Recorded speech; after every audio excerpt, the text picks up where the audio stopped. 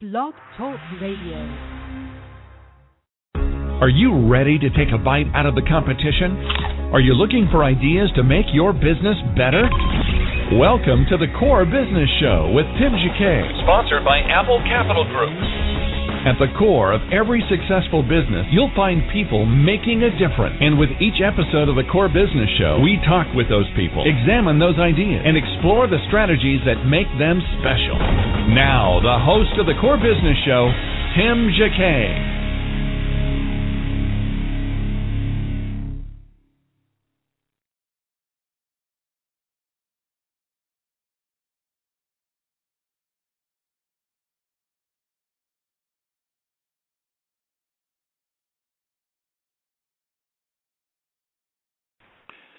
Good morning. Welcome to another episode of the Core Business Show. I'm sorry, we're just running a little late, technical problems.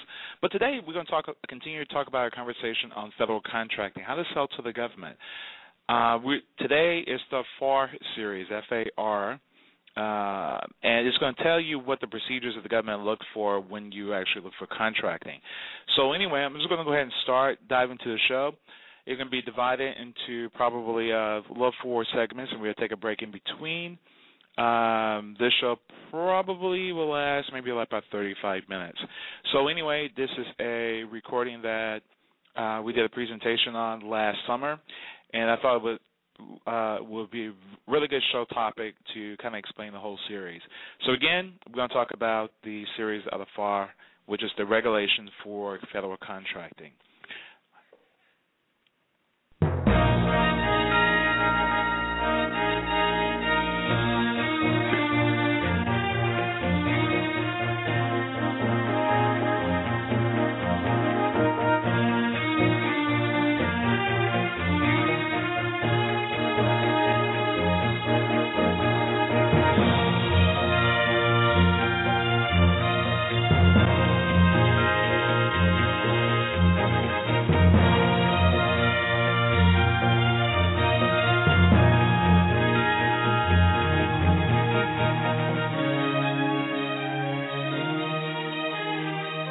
Understanding the FAR.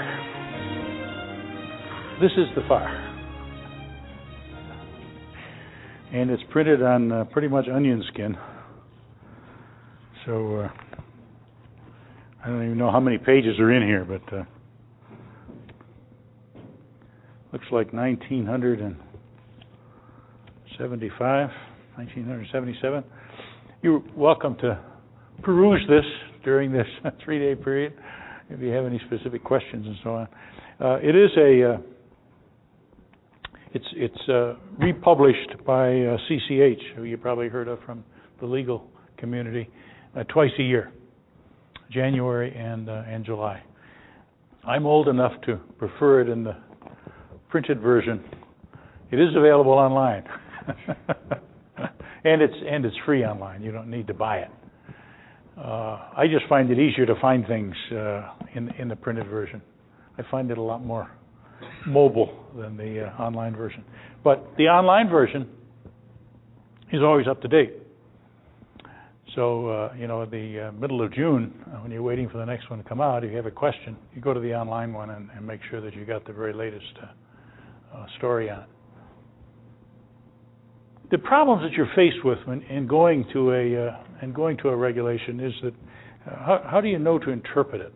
How do you know what some of these things mean? And so we're going to try to show you some of that as we go through this, to show you how to do the interpretation. Some of the things we mentioned earlier, that you may have to reform your business in order to comply with some of the requirements of your contract, come down to contract administration roles and responsibilities. Now, it doesn't mean you have to go and hire somebody to be a subcontract administrator or a contract administrator, but somebody in the business has to have that responsibility. And we'll talk a little bit more about what those responsibilities are. What constitutes a contract? A contract is an agreement between 2 or more parties that is binding on both of the parties and for which there is a consideration given. And we'll talk a little bit more about that. Talk a little bit more building your infrastructure and then preparing your team. And a key point is it must have mutuality of assent. And we talked about the difference between an IFB and an RFP and an RFQ. If you submit a bid on an IFB, you've agreed to everything that's in there. And so that's the mutuality of assent. The government wrote that, and you've agreed to it. In the case of an RFQ, you've submitted a response to the RFQ, but you haven't necessarily agreed to everything that's in there, and the government hasn't necessarily agreed to everything that's in there. That's why they have to come back to you with a contract after an RFQ. With an RFP, you can go back in response to an RFP, and you can take exception to some of the things that are in the package. And that doesn't necessarily make you non-responsive, because in an RFP, there's going to be some discussion between the government and the contractor. Key point is they must be in writing. Mary Sue, you mentioned earlier that they sometimes get you to write, get you to work before they have the funding, before they have the contract written. An oral contract is not worth the paper it's written on, you know. So they must be in writing if they're going to be enforced. And that's not to say that there aren't going to be times when you're going to do exactly what you're doing because you're willing to take a risk that's going to come about. Once you get burned by that customer, the second time you probably don't take that risk. We used to have a very formal process in IBM called MI45, Management Instruction 4-5. And anytime somebody wanted to do work before the contract was signed, it was a very laborious process to go through to get concurrence from our financial brethren that we ought to do that work because we were sure we were going to get paid. If we weren't sure, it didn't get approved.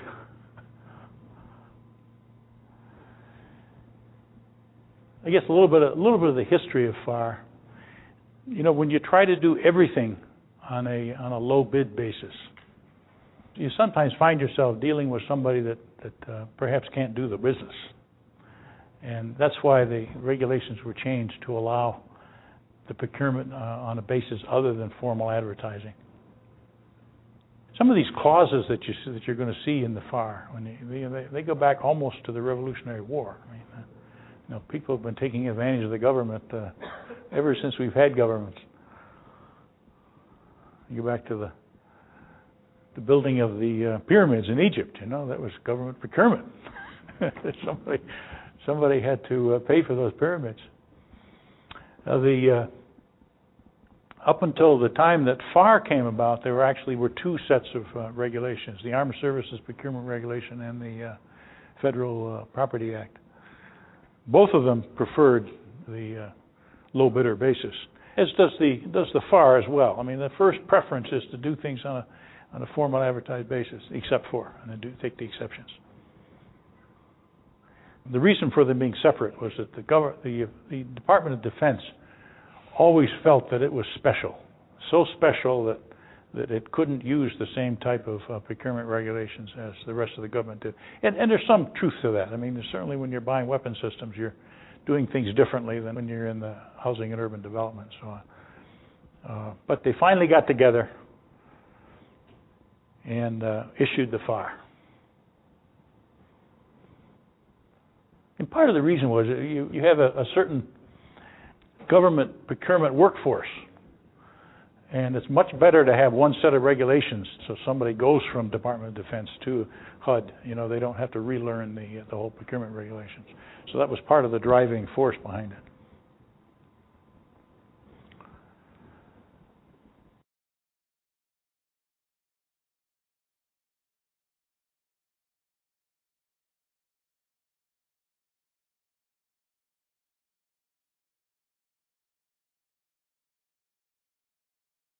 And we talked about earlier seal bidding and negotiated procurement. And when the Federal Acquisition Reform Act was promulgated, one of the key items was, number one on there, increase the use of these multiple awards contracts. Prior to this act being issued, if someone wanted to buy off of a GSA schedule, they had to justify that using that D&F process and so on. What this did was make a GSA schedule buy competitive by definition. The regulations now state that when the GSA schedule buy is effected, the contracting officer can check the box that says this is competitive. That was a huge, huge difference. Huge difference.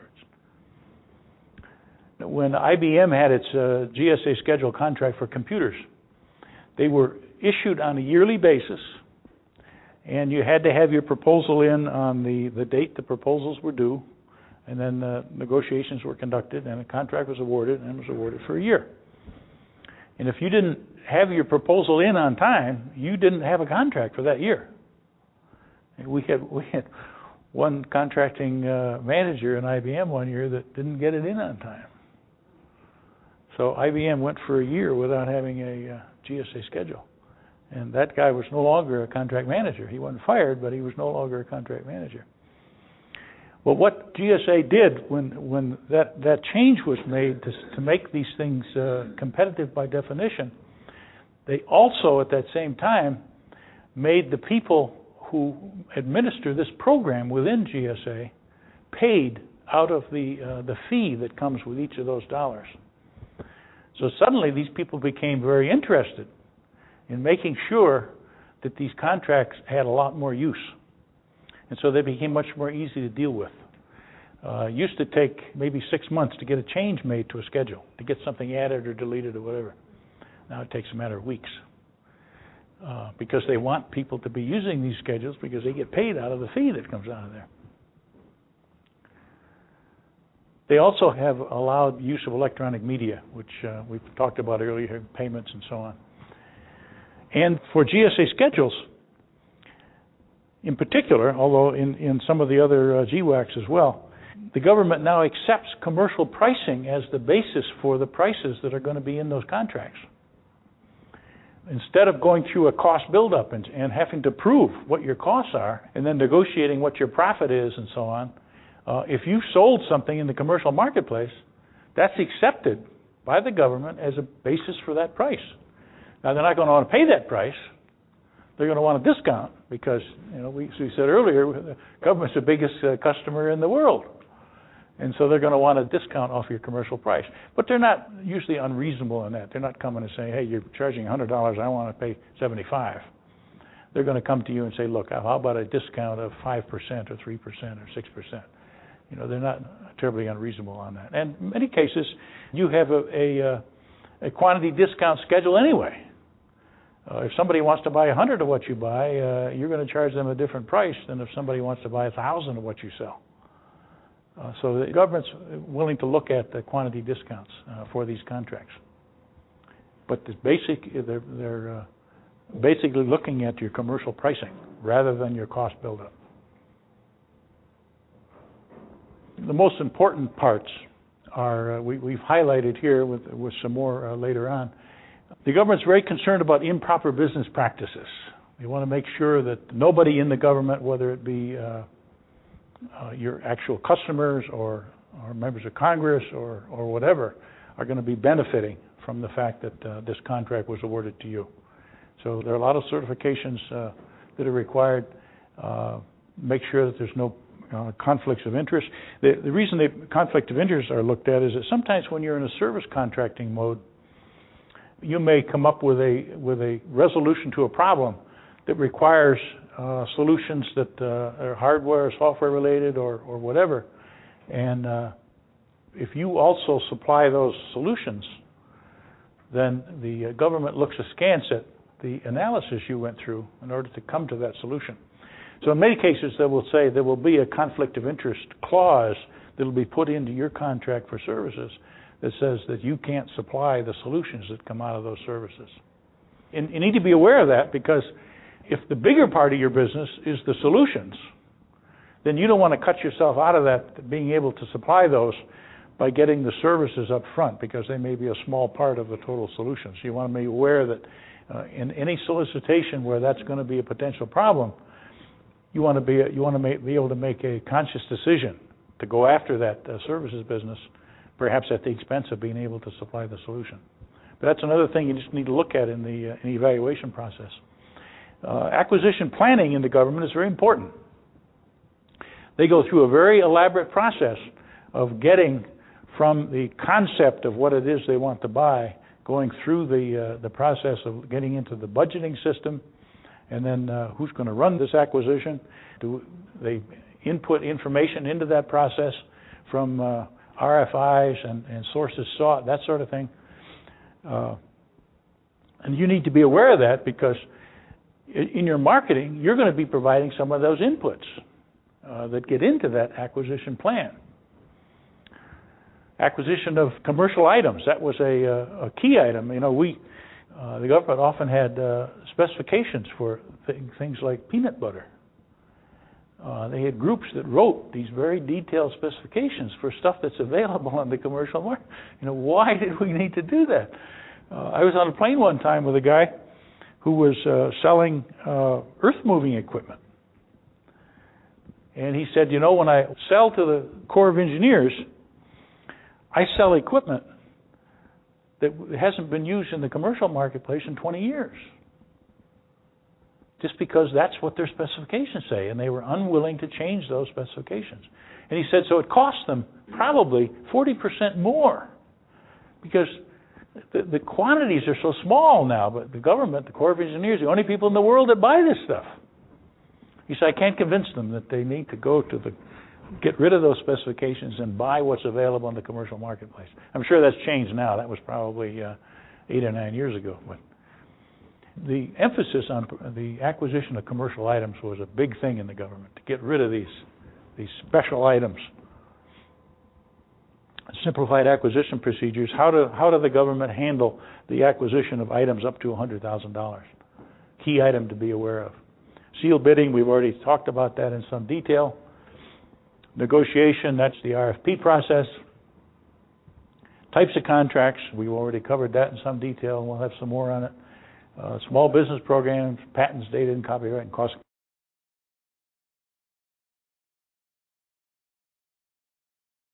Cost accounting standards can become very important if you're ever going to have a cost type contract. They came about because Admiral Rickover, who was the godfather of the nuclear navy, would go to a shipyard where they were building him a nuclear submarine. And one time when he was there, the costs would be overhead, and the next time he was there, they would be direct costs. And he never could get a handle on where these costs were going to be next time he came to look at them, because most ship contracts are built on cost-type contracts. So he persuaded Congress to pass these cost accounting standards requirements. And they're not offensive, because they don't say you have to have certain costs in certain places, but they say if you have them in certain places, they have to stay there. If you're in a competitive situation, you'd want a lot of those costs, a lot of direct costs, to be in your overhead rate, because they get spread across all your business. When you're in a sole source situation, those costs come out of your overhead and they go into direct charge. And that's what you're negotiating. That you've just relieved your overhead rate, which all the rest of your business is incurring, and put it all on this one sole source contract that the government's paying all the costs for. So that's what his point was. Hey, I don't care how you do it, but you've got to be consistent. And that's what these cost accounting standards say. So if you get involved in a cost type contract as part of your business in the future, you must comply with those cost accounting standards. There's also always a big question as to what's an allowable cost. You know, you can't charge the government for a conference that you send all your top salespeople to, and they bring their spouses along and have a great time in Hawaii. You know, that's not an allowable cost under government contracting. So there's a very good detailed set of principles and procedures. If probably at some point, you may at some point get involved in a protest. You didn't get an award that you were expecting to get, and you think there was something untoward about it. The guy that won it claims to be a small business, and you don't think he is. So you go through the process of protesting that. Major system acquisition, I'm not sure that that's going to apply to any of the folks here, but when the government, particularly most times DOD, would go out to buy a major new weapon system, there's a very detailed set of procedures they have to go through to document how they've decided what it is they're going to buy, who they're going to consider buying it from, how the evaluations are going to be made, how the boards are going to be set up to do that evaluation. It's a very detailed process for major systems. Federal supply schedule contracting. That's the GSA schedule stuff that we're going to spend a few more minutes on. Because so much money has been spent on information technology over the years, a separate section was put in the FAR to cover how that's handled. We had a question earlier about contract modifications. How does stuff get added to a contract? And this is a section that covers in detail how that happens. Government property can become a real problem if you have a contract where government property is furnished to you in order to perform the contract. In many cases, that might happen in the business area of maintaining a base or a section of a base. That has to be accounted for extremely stringently. I mean, people go to jail because they lose track of government property under a government contract. Very, very serious. It has to be accounted for as closely as the costs do. So you have to have a government property accountability system set up in order to keep track of it. We're going to talk a little bit about termination of contracts. You can have termination for default, and you can have termination for convenience. And then some of the solicitation provisions and clauses. We talked about the government cannot spend money that it doesn't have. The Anti-Deficiency Act makes that very clear. It has to have been appropriated and assigned to that contract and allocated to that contract. And again, people have gone to jail on the government side for inducing people to work and then not being able to come up with the money. Truth in negotiations. When you're in negotiation as a result normally of a result of an RFP or of a contract modification, you certify that you've provided all the relevant information that impacts on the cost and performance of that particular contract modification that you're negotiating. And there are serious criminal penalties with failure to do that. This is that conflict of interest thing. You have to have very, very proper behavior. False Claim Act. When you submit an invoice, you certify on an invoice as an officer of the company that the invoice is in accordance with the terms of that contract. And if it turns out that you were incorrect, it can be serious consequences. Freedom of Information Act, you can go in under Freedom of Information Act and get information on virtually anything within the government. But the only thing that's going to be withheld is classified information or information, financial information that's specific to another company. Because obviously you don't want your information out with your competitors, and the competitors don't want you to get their information. So that would be withheld. But almost anything else is fair game. That's not to say you're going to get it tomorrow when you request it today. It might take 3 months, it might take 6 months, because in many cases they don't want to give it to you. So they drag their feet. Termination for convenience. When you're dealing with the government, you're dealing with the sovereign. So the sovereign, makes the rules. Well, when the sovereign's at war and the war ends, they need to be able to stop the contract building tanks. And so they say we have a termination for convenience provision. And so when we no longer need what it is that you're doing under your contract, we can stop that contract for convenience. They have to pay you for whatever you've done and so on, but it's just a convenience thing. Now, they can't terminate you for convenience and then tomorrow go back on another solicitation to buy exactly what you were supplying under your contract. There has to be a determination within the agency that we no longer need this product. That's why we're going to terminate for convenience, because there's costs associated with the termination.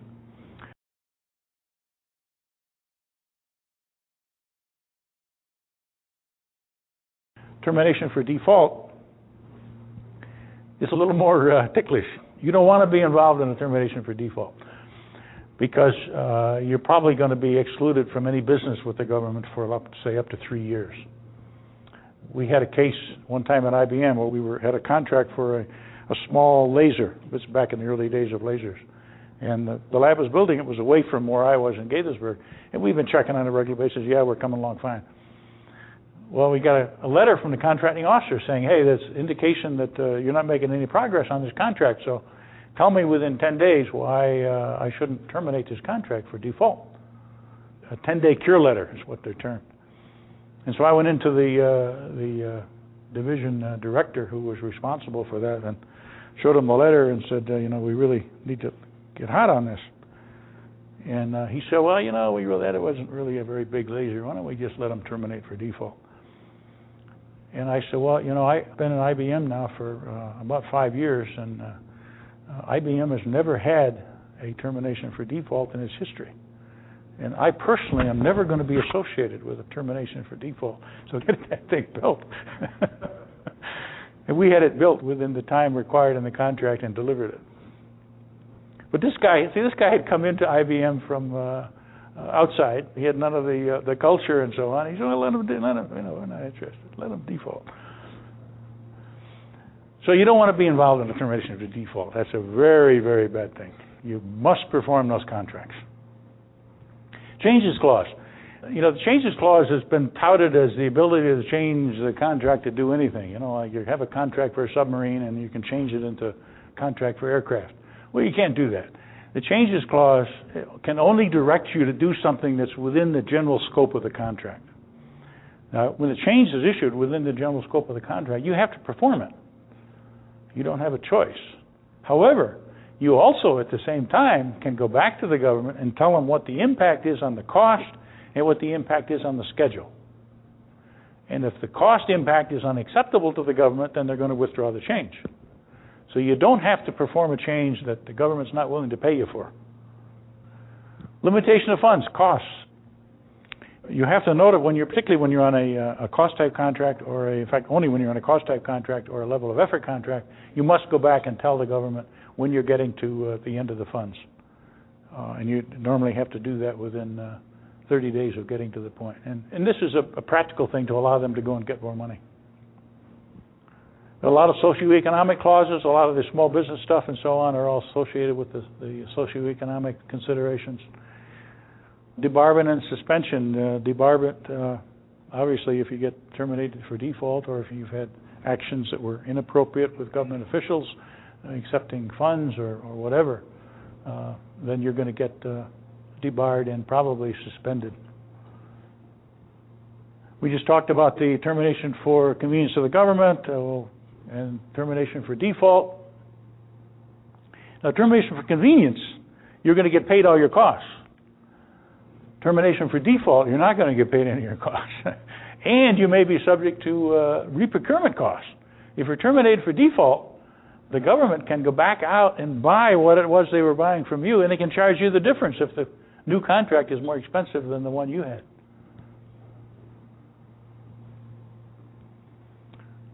We just talked about the changes.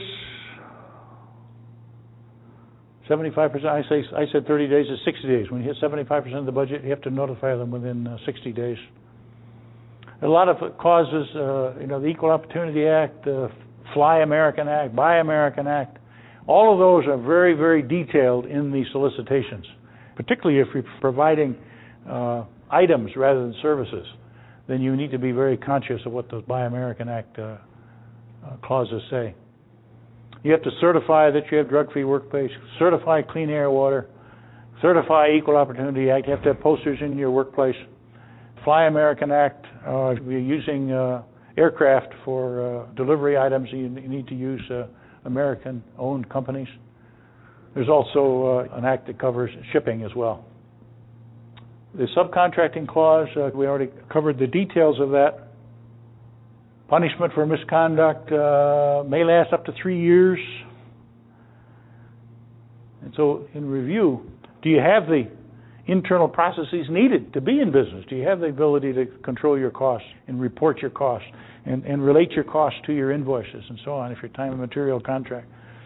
Do you have the people trained in order to do these things?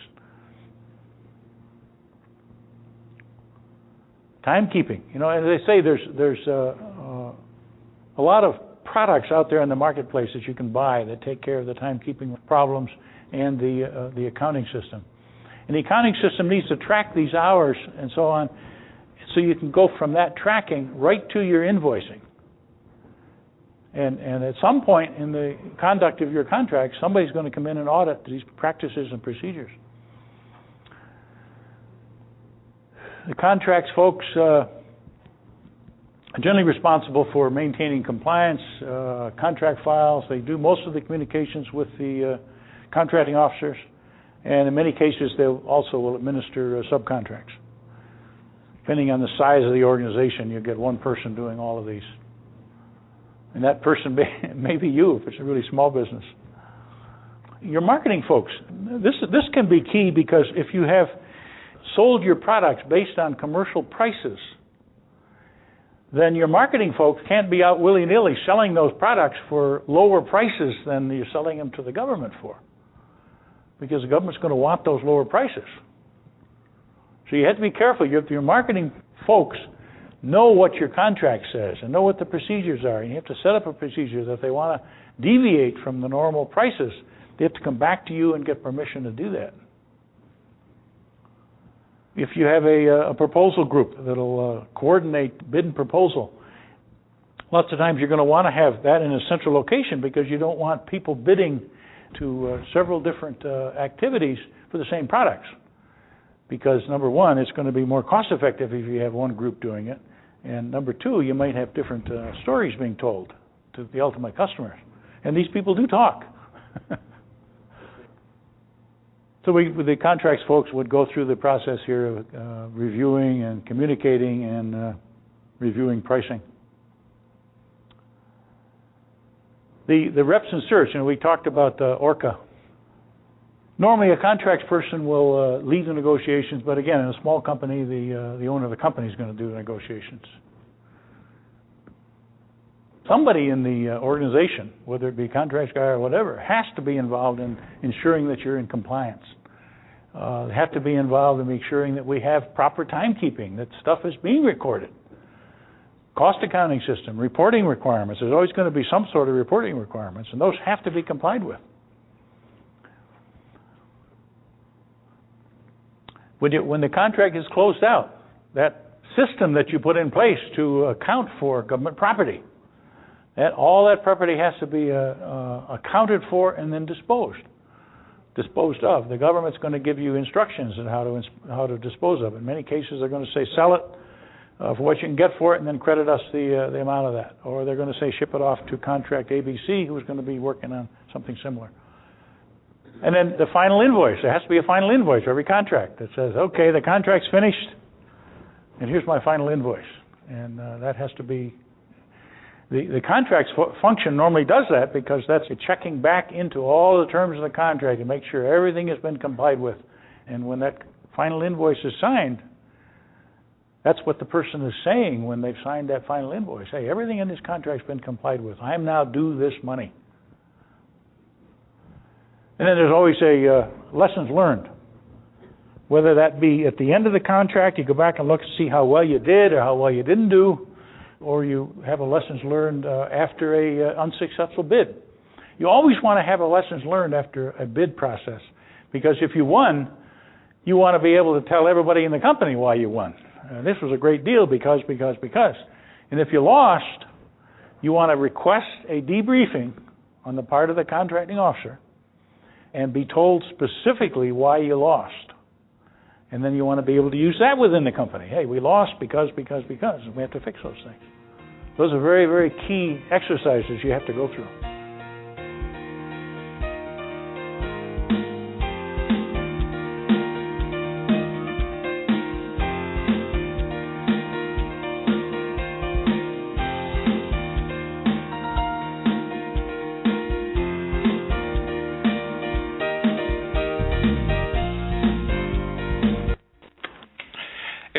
Thank you for listening to the Core Business Show. That's a description about FAR, the federal regulation on how contracts are done. Thank you for listening to this episode. You can download this episode on iTunes and Blog Talk Radio. Thank you for listening. And we will continue our series for the next 7 days on how to sell products to the government. Thank you for listening. Have a great day. Thank you for listening to the Core Business Show with Tim Jacquet. For more information about equipment financing and asset-based loans, visit our website, applecapitalgroup.com. That's applecapitalgroup.com. Or call us at 866-611-7457. We hope you'll join us for our next episode. And remember, you can always get to the core via iTunes. You'll find all our previous episodes there. And thanks again for listening to the Core Business Show with Tim Jacquet.